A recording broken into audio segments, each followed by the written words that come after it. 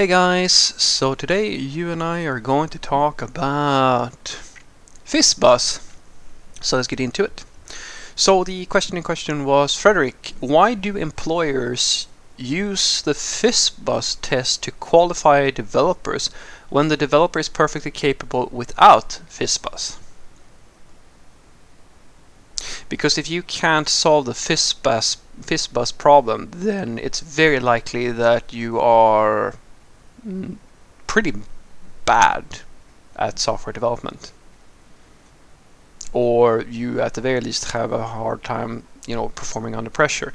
It's similar to the Fizz Buzz algorithm is probably one of the simplest. It is a computer, let's call it for the sake of argument, a computer science algorithm type of thing. It is an algorithm.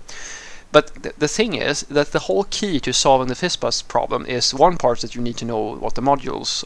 You don't have to do it through modulus, but it's probably easiest to do it with the modulus operator. The thing is, though, that if you can't solve such a problem, where do we draw the line?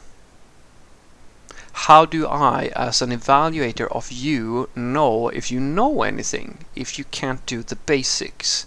It's sort of like, should we draw the line at Hello World? If you can't do a Hello World application, how likely are you to be able to, I don't know, create a full stack web like web shop or something like that?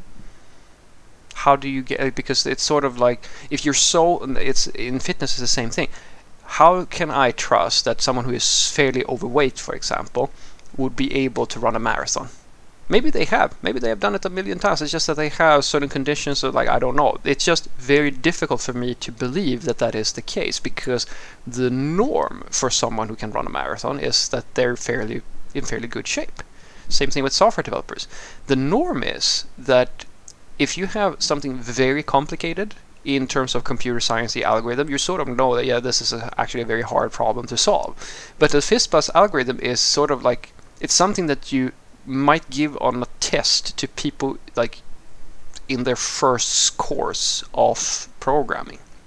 And the reason why people usually use this and as an evaluation is one part is because they want to keep a very light recruitment process or something like that, but they still have to have something to check that you at the very least know how to write some basic software. And the Fizz Buzz algorithm is a very simple way to do that, because you're not going to be able to solve that if you don't know anything about software development.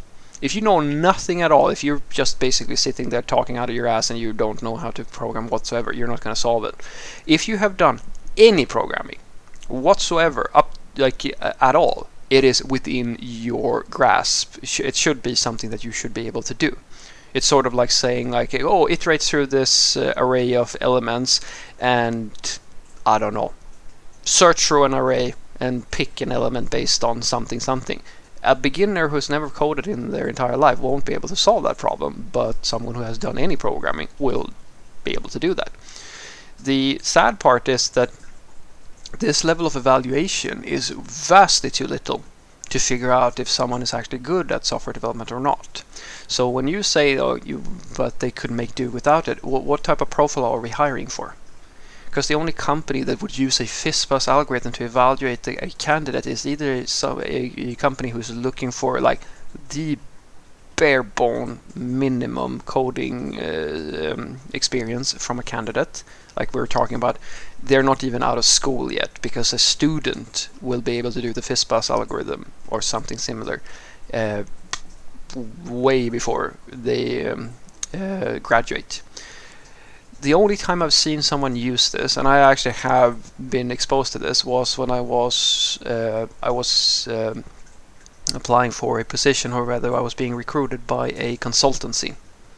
And the reason why they did it, I didn't understand that at the time, but the reason why they did it is because they leverage something that is so nefarious and so bad that if I ever come to power, they're going to be the first on my list.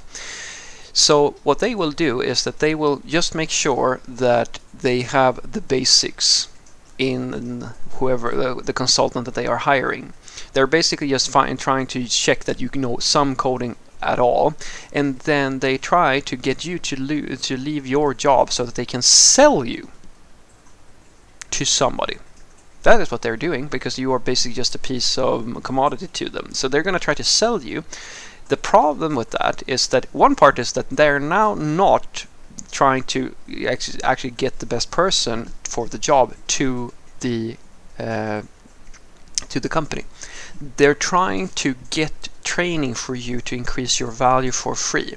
And it's sort of like a shotgun thing, because the beautiful thing about consultants and consultancies is that if they can find a customer for you, they're going to start making money from you, because you're just a unit. And then when the company realizes that, oh no, this person is sort of not able to do the thing we need them for, or like there's a mismatch, they can just fire you. And then the consultancy will try to get you to another place, and kind of just until you have some type of higher value so they can find somewhere you fit.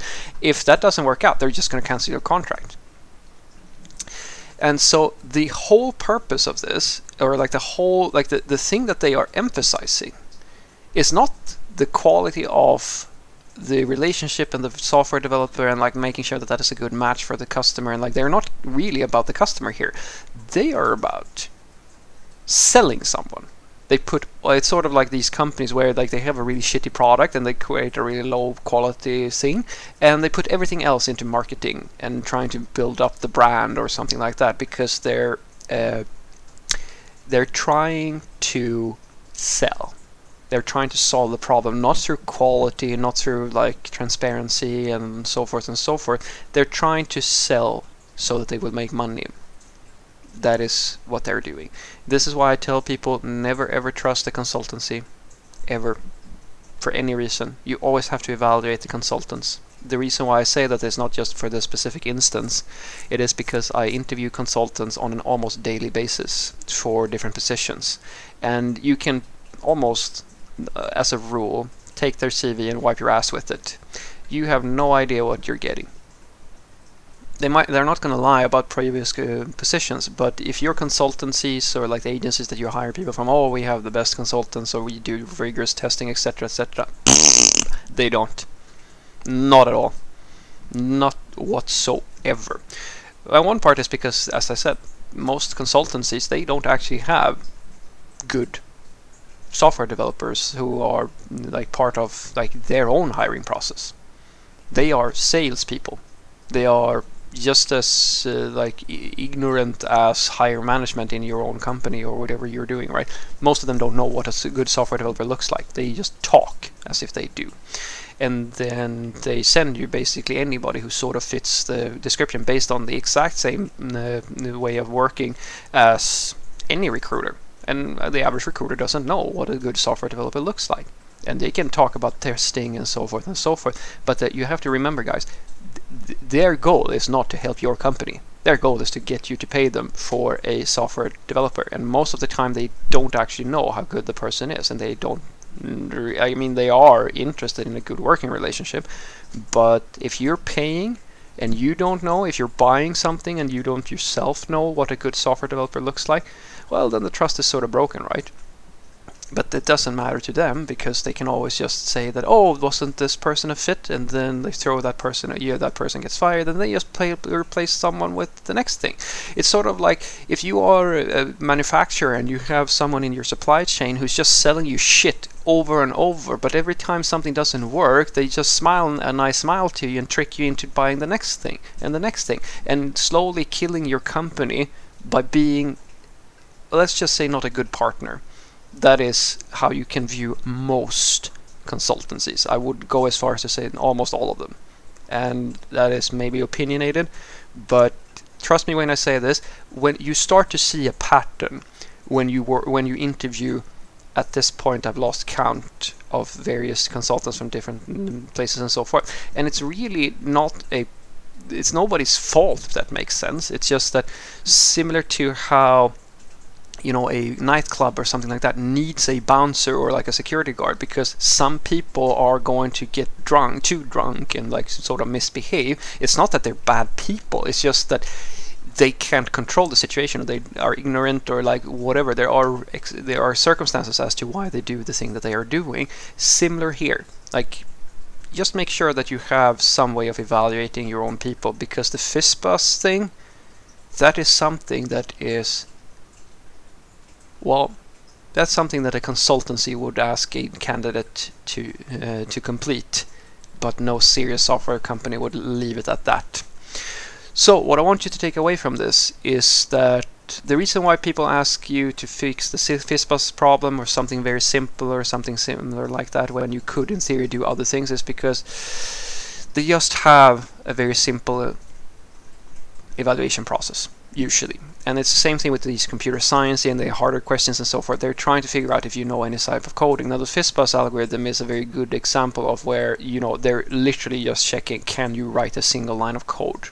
Because it's a very simple problem, just as if someone asks you something hilarious like, can you sort an array? Can you find an element in an array? These are, if you see that in an interviewing process, you can basically bet on that they're either going to have you doing something really basic, or they're completely ignorant of what software development is all about, or they don't really care so much how good you are whatsoever. And that can be a good thing if you're a beginner, but it can also be, as I said, like there can be consultancies and so forth where they don't prioritize the quality of their consultants because they think that because their strategy is to sell, and selling in some cases might be easier for them, or like that's what they're doing, than having quality people. Because trust me when I say this, the consultancies are having problems finding quality developers as well. So for some, it's sort of like any product really. Some people have high quality brand companies, and some people have cheap garbage that they just, you know, try to fling at anybody who's willing to pay them for it.